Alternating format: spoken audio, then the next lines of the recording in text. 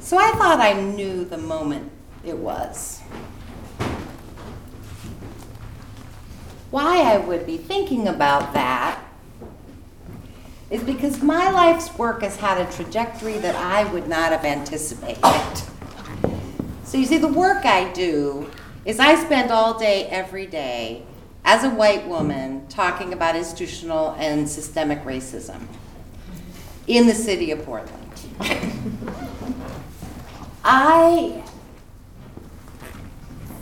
It almost feels like an accidental career. And I'm a curious person, and I like to think about things. And a lot of people have asked me, why do you do this work? Lots of people said, are you married to a black man? Because that would have to be why. So I thought, well, that's great. What is it? Where did it come from, right? And I certainly can remember one of the big moments. My dad was a Presbyterian minister, and we had lived in little towns in Ohio and Pennsylvania, and most of the time our churches actually served white families, mostly who worked in mines and were mostly Polish. Now you have to understand, in my family, it wasn't like my dad had a job. We were the minister's family. In one place, we lived in the house that was connected through the basement to the church. Well, when I was about, I think, 9, my family moved into New Kensington, Pennsylvania. Now, this was a suburb of Pittsburgh, kind of, and we lived in a very nice neighborhood. Our neighbors were doctors and lawyers and everything, because the church, while the parishioners were mining families, they had really invested in the manse. That's what we Presbyterians call, the place that the family gets to live. And, this was a very nice neighborhood. It was really pretty, lots of kids around. You could go anywhere. You'd come in when street lights were out. And I was a friendly little girl. The big story is we arrived, I jumped out of the car and said, I'm going to go meet the neighbors. And life went on, and we had this sweet little church, and we'd go to church, and my mom directed the choir, and my sister sang in it, and my dad would preach, and I would run down after Communion Sunday, because we didn't have little bread. We had shortbread made by the local bakery. And I would run down to see if I could get some extra. And the women would tell me, these are for people who could not make it to church, who are ill, with that look. And I would feel kind of bad for a minute and put a couple in my pocket. Life went on like that for a while. But this was the 60s. And actually, I made a mistake. I was not 9, that's later. Because you have to understand that I was a little bit younger than that. I'm 56 now. And things were really happening in the South. And at one point, Dr. Martin Luther King Jr. wrote a letter. And he wrote it, and it's a famous letter. It's the letter from the Birmingham jail. And he wrote the letter to pastors all over the country. And basically saying, where are you? Where are you? Well, that letter pierced my father's heart and my mother's. They were really a team in their ministry. And my father decided he had to go to Selma. Now, this was not considered a safe thing to do. People were getting killed down there. And my grandparents were writing long letters, because they wrote letters, didn't have to talk on the phone in those days, saying, let somebody go who doesn't have a young family, don't take the risk. But they really felt it was the right thing to do. And I vividly remember my father telling me, and I couldn't have been more than 6 or 7. And I remember them coming and saying, my dad said, I'm going to be going away for a while. And I said, well, where are you going to go? He said, well, I'm not really exactly sure. And I said, well, how long are you going to be gone? He said, well, I don't really know that either. I said, well, why are you going? And he said, because God's telling me to. And I said, oh, Daddy, you sound just like Moses. And he went. And, we were reading the paper and watching the news. But But what I was shielded from, my sister was 7 years older, was that my mother and sister were fielding the calls, the death threats that we were getting because my father was doing this. But my dad comes back. His first sermon about being in Selma is on the front page of the newspaper. And life, in my opinion, got a lot more exciting. My parents started organizing marches. We'd go downtown. I found out black people lived in New Kensington. No clue before that.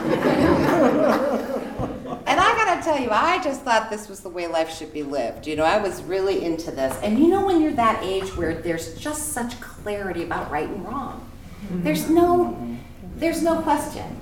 And it was probably amplified because my parents, I was very fortunate, what they told me about Jesus was that he was about love and justice. And this made so much sense.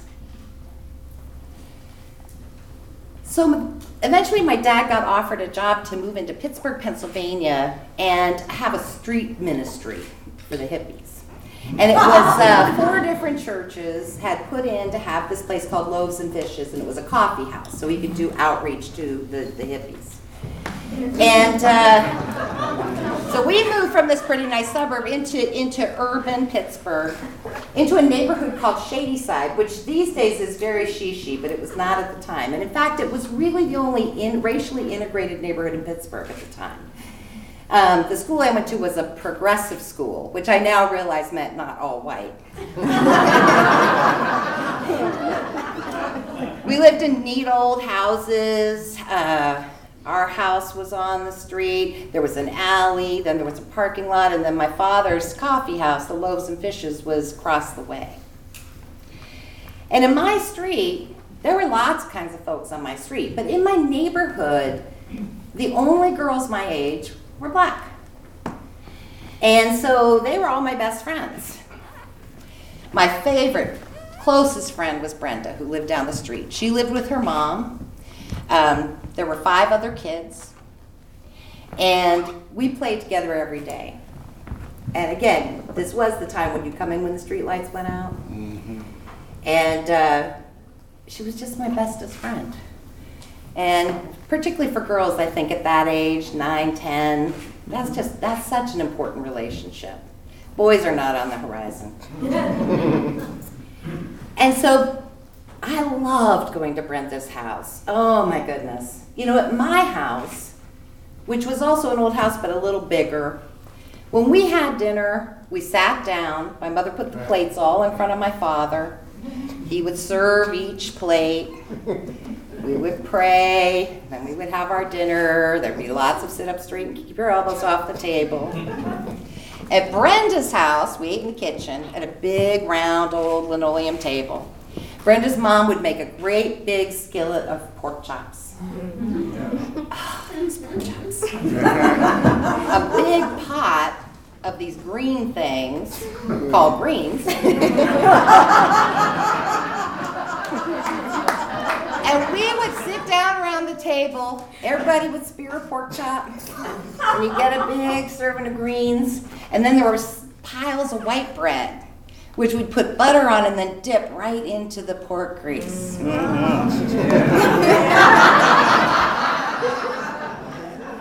I thought, I don't know what's wrong with my parents because these people know how to eat. We're making it way too complicated.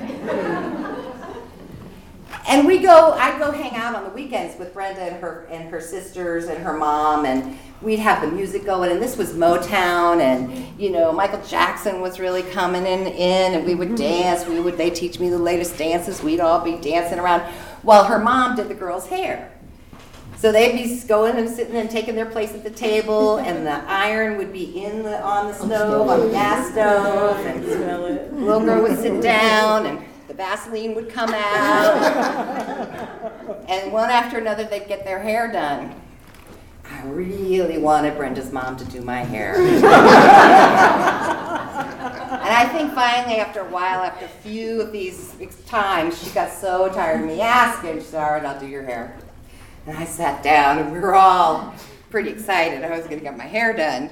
I sat down, and she pulled up a strip of my hair, and she put the Vaseline on, and she put the iron on, and burning hair everywhere. just burned right off.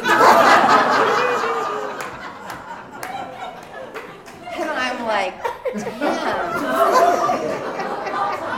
I got the wrong kind of hair.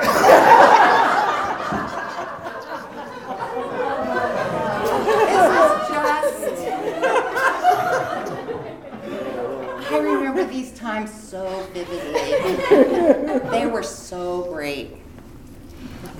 One day, though, Brenda came over and said, I got to talk to you. She said, we're going to move. And I thought, oh, no. And she said, I'm not ever going to see you again. I said, no, I'll see you. She said, no, I won't. And I said, well, my mom will drive me. I mean, where are you going, the moon? She said, no, your mom can't drive you. Because where I'm moving, white people can't come.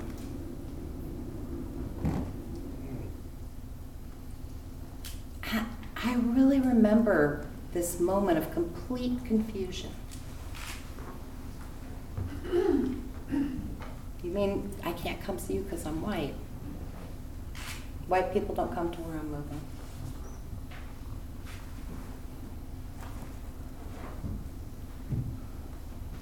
And after she moved, I never saw Brenda again. And within 3 months, all the black families were gone from my neighborhood.